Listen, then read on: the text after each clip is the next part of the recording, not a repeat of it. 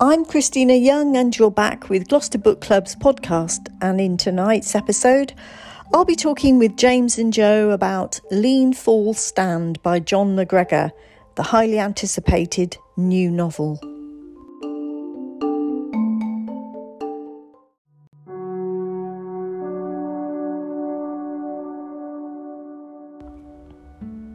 When an Antarctic research expedition goes wrong, the consequences are far-reaching for the men involved and for their families back home. Robert Doc Wright, a veteran of Antarctic fieldwork, holds the clues to what happened, but he is no longer able to communicate them, while Anna, his wife, navigates the sharp contours of her new life as a carer. Robert is forced to learn a whole new way to be in the world.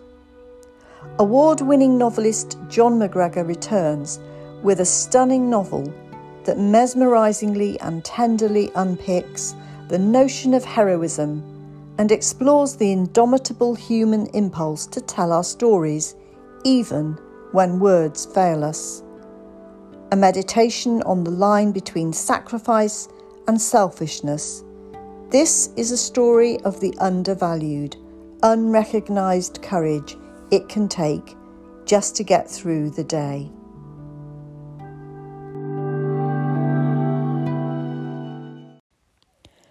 Just to forewarn you, before you dive into our discussion, there may be one or two spoilers. I'm here tonight with James and Joe, and we're going to talk about Lean Fall Stand. In our book club discussions over the last month, we've really had quite polarised opinions about this book. And I'm going to talk to both of you about what you thought about the book as a whole. James, you're new to the podcast. Welcome. Listeners won't have heard your voice before. It's nice to have you. Would you like to tell us what you thought about this book? It gives the impression that it's going to be a polar adventure.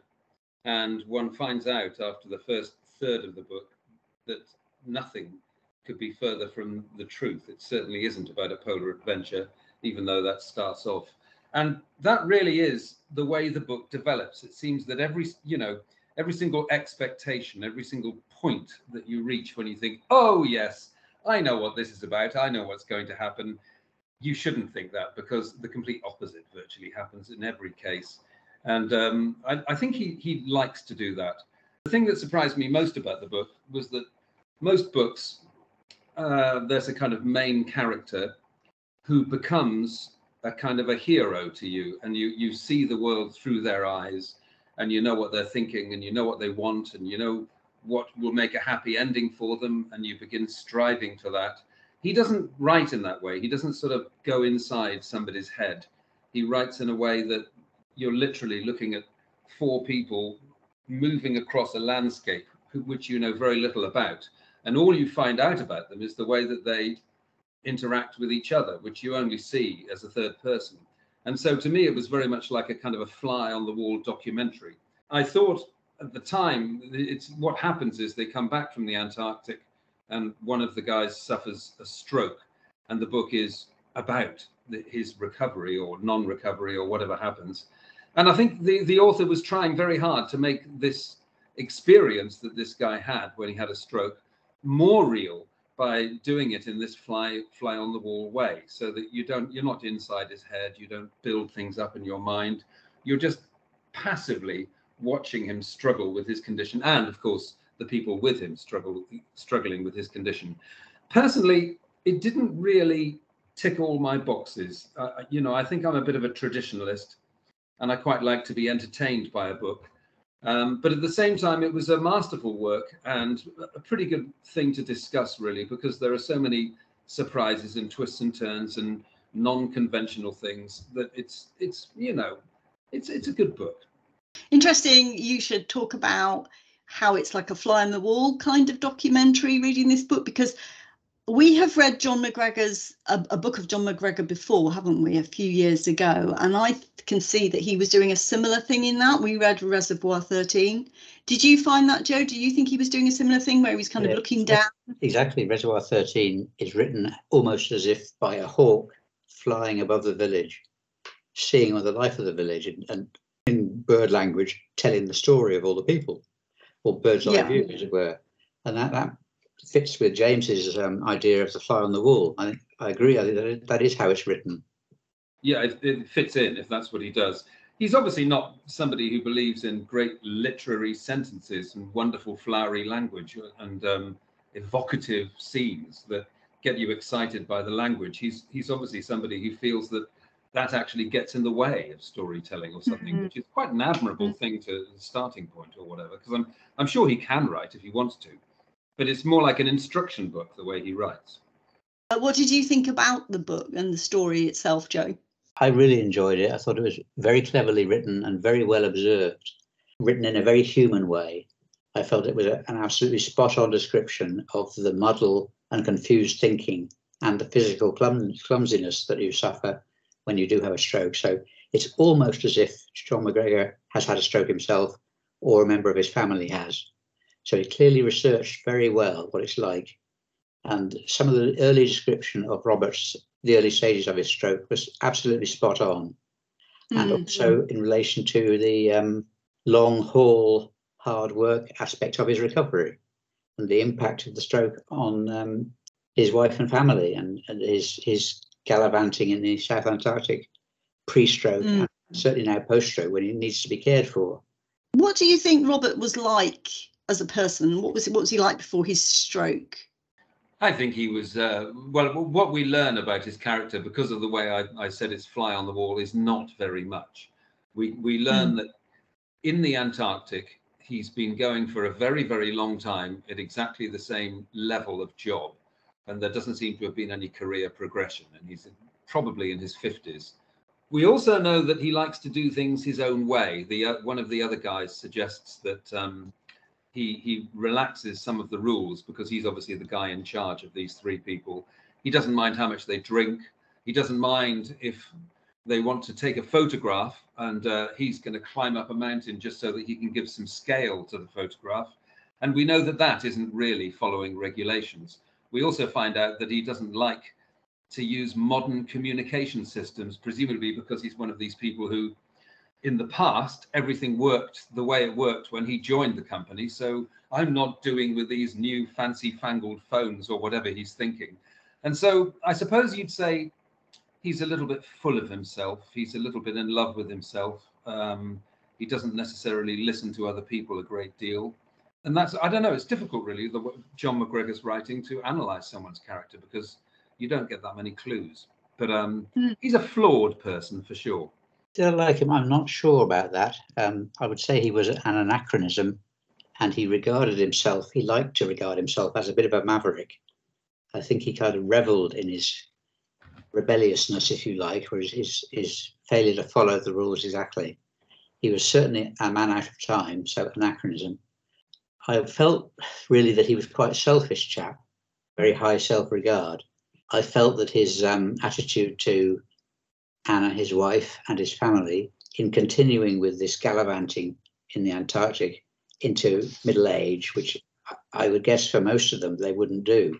They would normally at a younger age move sideways into a desk job or a more managerial position and not have to be away for 4 months of the year, which is quite a thing for her to have to accept, even though it suited her to pursue her career. It did suit her though, didn't it? Because, you know, it's quoted in the book that she actually, part of the reason why she married him was because she knew he would be away for 4 months of the year. And her friend Bridget actually asks her that when she says, so essentially you're going to marry him on the basis that he won't be around much. And she says, yes, Bridget, that's absolutely correct.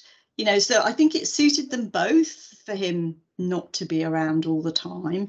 And actually, if he was away 4 months, he was actually back in his home for 8 months. So he was around sort of 2/3 of the time, wasn't he? Which is still quite a chunk. I wouldn't necessarily, I think that's the sort of guy he was. I think she knew that when she married him. And I think she was attracted by that. And I think I wouldn't blame him for it at all. I think he was a guy who loved being in the Antarctic. He loved the landscape. He liked being a bit of a loner out there. He liked being in charge of things. I think it suited him really well. And I didn't know whether I liked him or disliked him. I don't have any very strong feelings about him, but I don't blame him for what he did as a living. I don't know. I mean, I suppose there is a fatality in the book, and one is led to believe that it was his own lapses in following the regulations that directly caused this fatality. And usually when in a novel or a film, when somebody does something bad, like if somebody robs a bank and kills the cashier, you kind of know that they're going to get their comeuppance, and you're not really supposed to like them, you know. And so in that context, he is a character a little bit like that, because he has this this stroke. That all fizzles away and nothing much happens about it. So I'm not sure if we are supposed to like him as far as the author is concerned. I mean, I don't know. But then this is a book where nothing follows the normal pattern, and the person that robs the bank doesn't end up going to jail as you're expecting them to, or whatever. I could see he's a well-written character. I could see elements of myself in him, you know. I mean, and he had his flaws. And yes, you're right. His marriage probably worked because he spent half his life in the Antarctic and they didn't have time to have any arguments or whatever. But like I said, this is a fly on the wall book. I don't think you can expect to like or dislike any of the characters in the way that John McGregor writes. You don't get inside their heads. And it's a good thing to do, you know, because you do lift yourself away from these emotional attachments to characters. And so someone who's going through this terrible aphasia and being completely unable to speak, you don't really feel sorry for them in the way that you would if they were the main character. You're just observing what's going on. And because of that, all the people around them become just as interesting as the main character and the way that they're handling the situation. So it's masterful fiction in a way, but not very engaging, and you don't really end up liking anybody. Is the book more about, just as much about Anna's struggles to come to terms with becoming his carer as it is about Robert? Because how difficult was it going to be for her to adjust to having Robert around full time, because she hadn't had that for 30 years. And do you think that was going to work for them? Do you see them finding their way through that and coming to a point where they could both be okay with it? What about you, Joe? What do you think? I think it, to some extent, it's going to depend on whether he will have the support of medical early retirement, which will provide the funds, hopefully, to bring in professional care, so that she can resume her career, which is in the balance as the book ends. I mean, I wouldn't like to think that their marriage would fall asunder, and I wouldn't like to think that she would be deprived of her career either. It would require some external care to free her to go back to work, basically. She's got quite a good career going on, hasn't she, in fact? And she's having to come out of her workplace to look after him. She's got a PhD or whatever, you know, in climate change. She's going to be saving the world. So her career is pretty full on. But it looks like, you know, she may have to take some time out of that. And I really worried about that. I hoped that she was going to get back into it at some point as a climate scientist. And you know, I thought that maybe, you know, if Robert improves somewhat, but if he still needs care, that they'd be able to employ somebody to go in and look after him during the daytime, and she'd be able to go back to work. I think that you are sympathizing with the wife because you're kind of putting yourself in that position. And I'm not sure that there was a lot of evidence in the book that she was really struggling. You know, I mean, sure, she was getting frustrated and wasn't able to do her job. But at the same time, we didn't actually hear that that was any kind of a problem to her. We never heard that there was any money problems. We never heard that, you know, all she had to do really was to take him to this class for the last third of the book. And this is, again, to me, it illustrates why the book's so interestingly written, is because you do find yourself identifying with certain things and building on those ideas in your own mind without the book actually supporting what you're thinking. I did that of times as well. I thought though there was some bits in the book where it mentions that she's wondering not just if she can do it, but if she wants to do it, Yes, wants to take a caring granted. role. I think right back at the beginning of her life with him, I'm not even sure that family was part of her plan. I mean, it came along Yes. and she had children, but I'm not absolutely sure that she wanted that. I think she wanted to get married and she could do her own work and she could build her own life and she could have her own prestige. But I'm not sure she, at that point anyway, you ever think about whether you're signing up to be the person that you've married, end up being their carer, do you? And whether or not that's something that you can take on. Last point you made is a very important point for a book club who was going to read this book to discuss. And we discussed it in most of our meetings, that do you, as on a commitment to care for your partner, and if they are if they have a stroke or a heart attack or something like that, are you necessarily going to be their carer at home and give up your job for that? Now, that's a difficult thing for her to do because she's a successful academic. In a way, you could say, why should she? But she does say at one point, doesn't she, that, or thinks to herself, she wasn't sure she wanted to be a carer. She didn't even know she really wanted to be a wife. Do you think if it was the other way round and she had had the stroke, could you see Robert becoming her carer? I don't know about that. I don't think Robert was quite cut out for that sort of thing, unfortunately. I'm not. I can't make my mind up about it. What do you think, James? I don't see why not. I mean, he wouldn't. She wasn't there when it happened to him. She had to come flying halfway around the world, and the same might have happened. I mean, it was his house as well where they lived. And he, in no way was he a vindictive man or a selfish man in that way. I mean, he was perfectly affable to the two lads he started the book with. But no, obviously, one would find it harder to believe that a man would look after a woman than a woman look after a man. And I don't know if that's some societally cultivated norm that I've got, but yeah, I'm not so sure. I'm not so sure if he would have done the same thing. Let's talk a little bit about the support group. I would struggle, I think, to accept, and certainly Anna and Robert had their struggles to accept that support group at the beginning, and Robert walked out of it, didn't he, a couple of times. Would it be easy, I think, to go into that kind of situation where you've got people who have similar problems? He had aphasia, finding it really difficult to communicate what he wanted to say. I think I would really struggle with a support group. I don't know what you guys thought about it. I think I don't know whether I would have gone to something like that, an unconventional type of support group, with all this movement therapy and what have you. But nevertheless, when you read what happens to them and the end result, you've got to admit that it does seem to have been successful in bringing them out of their shells and helping them to establish a sort of a confidence to negotiate, communicating in strange ways and find their way in the world. Robert goes from the stage where he walks out of the first or second meeting in High Dudgeon, and by the time of the third or fourth one, he gets there under his own steam without Anna. Now that's evidence of an improvement, isn't it? Would a support group be for you, James? I honestly, I wouldn't like to personalize this. What would I like to go to a support group if I had a stroke? It would be like bringing on the possibility that I might have a stroke. But I don't know. The point is that he describes the thing wonderfully, and I mean, it's just, as I keep saying, like a fly on the wall documentary.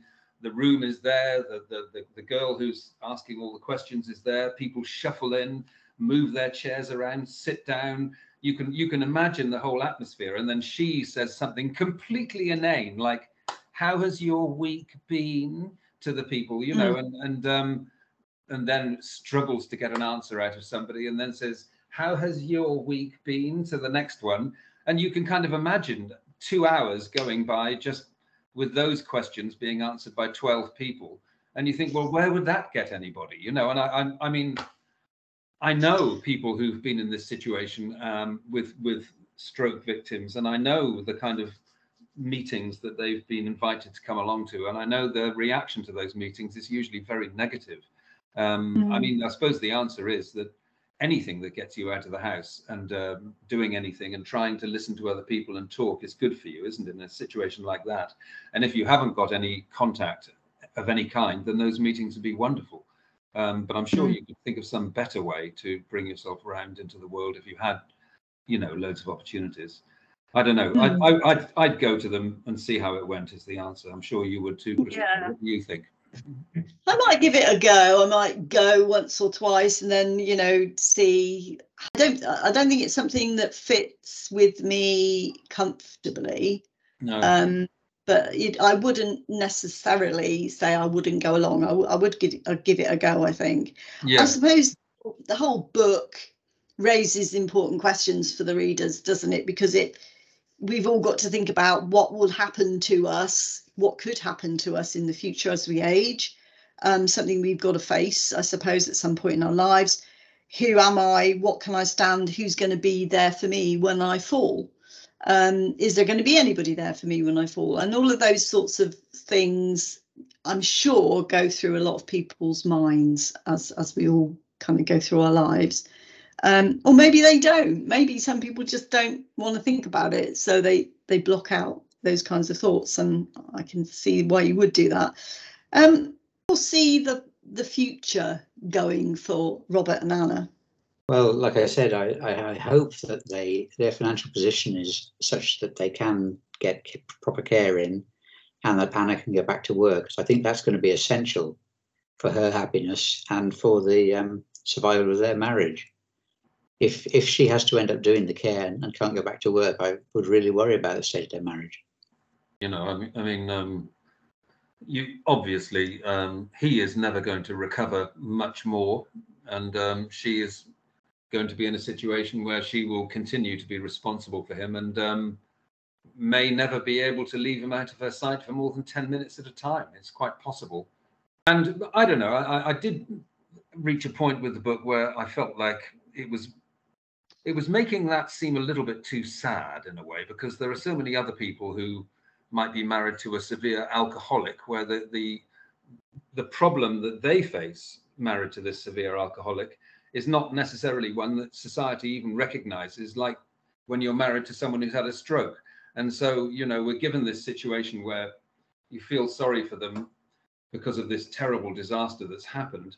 And yet there are so many people in exactly the same situation right now in Gloucester that it might be almost better to find a way of agreeing that we just deal with things like this. And okay, maybe our life quality changes, but maybe there are ways in which life quality improves as well as diminishes. I don't know.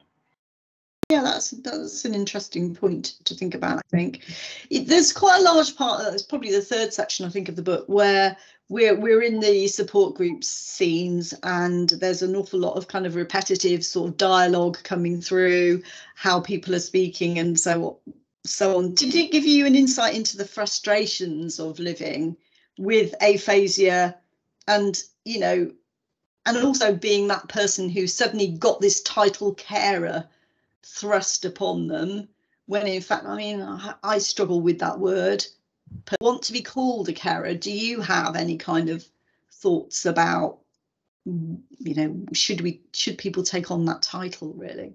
Well, to be honest, I haven't got a problem with the description carer. I mean, that is what you are in reality. And as to whether if I were married and my wife had a stroke and needed constant care, as it were, I would regard it as part of my marriage obligation to look after her.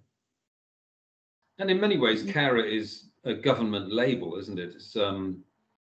It's like you declare yourself as a carer so that you can have all your national insurance contributions paid and various other little things that are quite fair, the extra things you should get.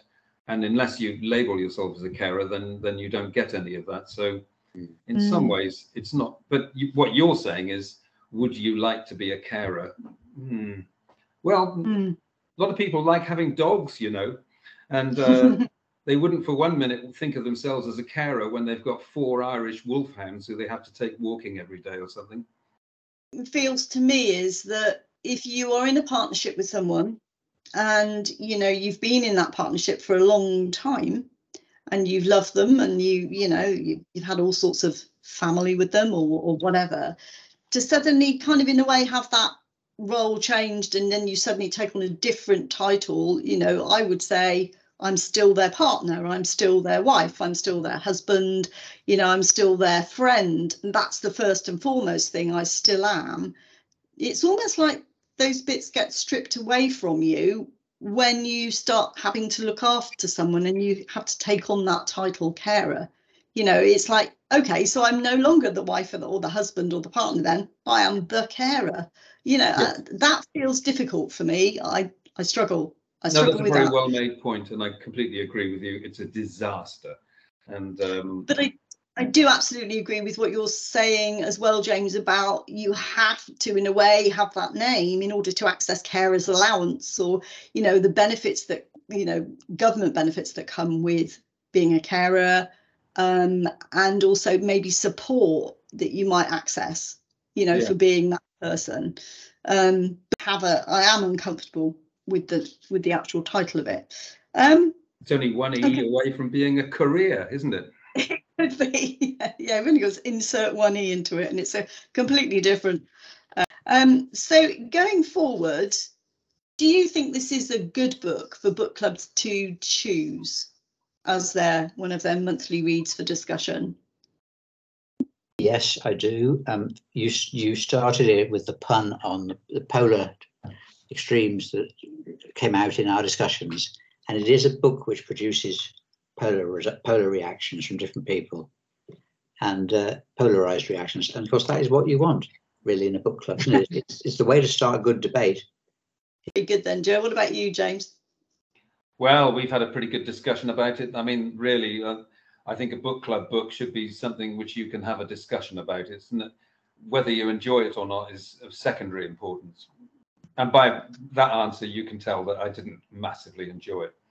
But I read it all, and I've enjoyed this discussion, and I think so. It must be a good book for a book club. Yes. Yeah. You listened to it, didn't you, on audio book? Yes. And did you find it was well narrated? Was that? I did listen to it all on audio and read bits.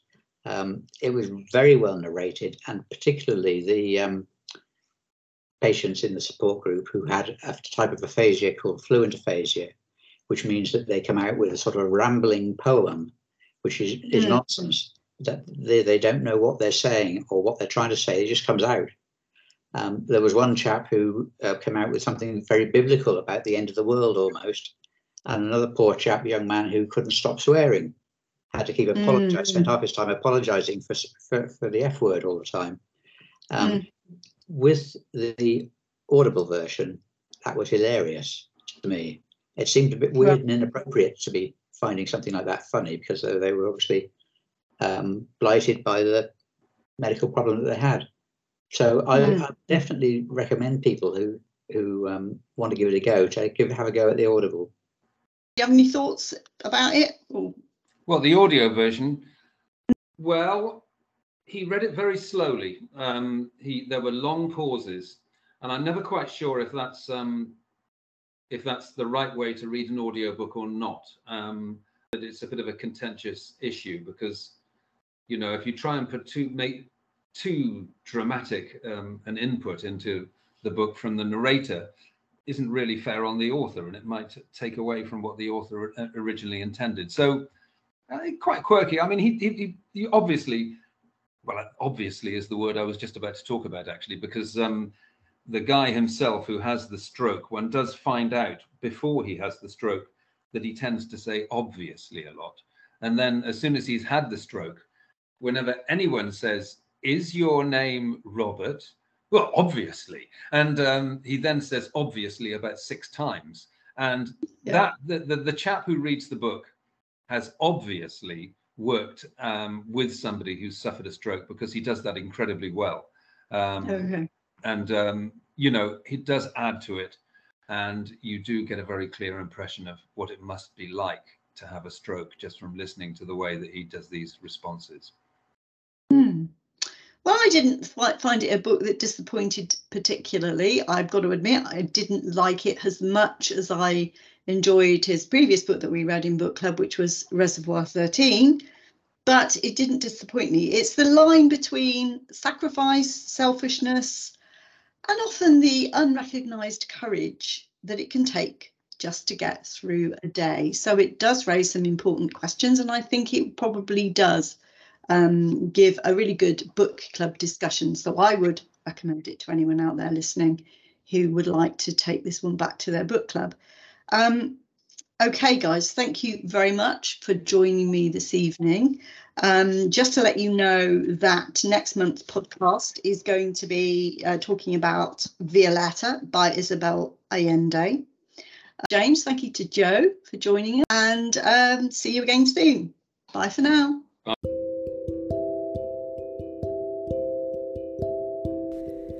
Thank you for listening to Gloucester Book Club's podcasts. You can find us on Spotify, Anchor FM, Google and Apple Podcasts, and many more. We look forward to having you join us again soon.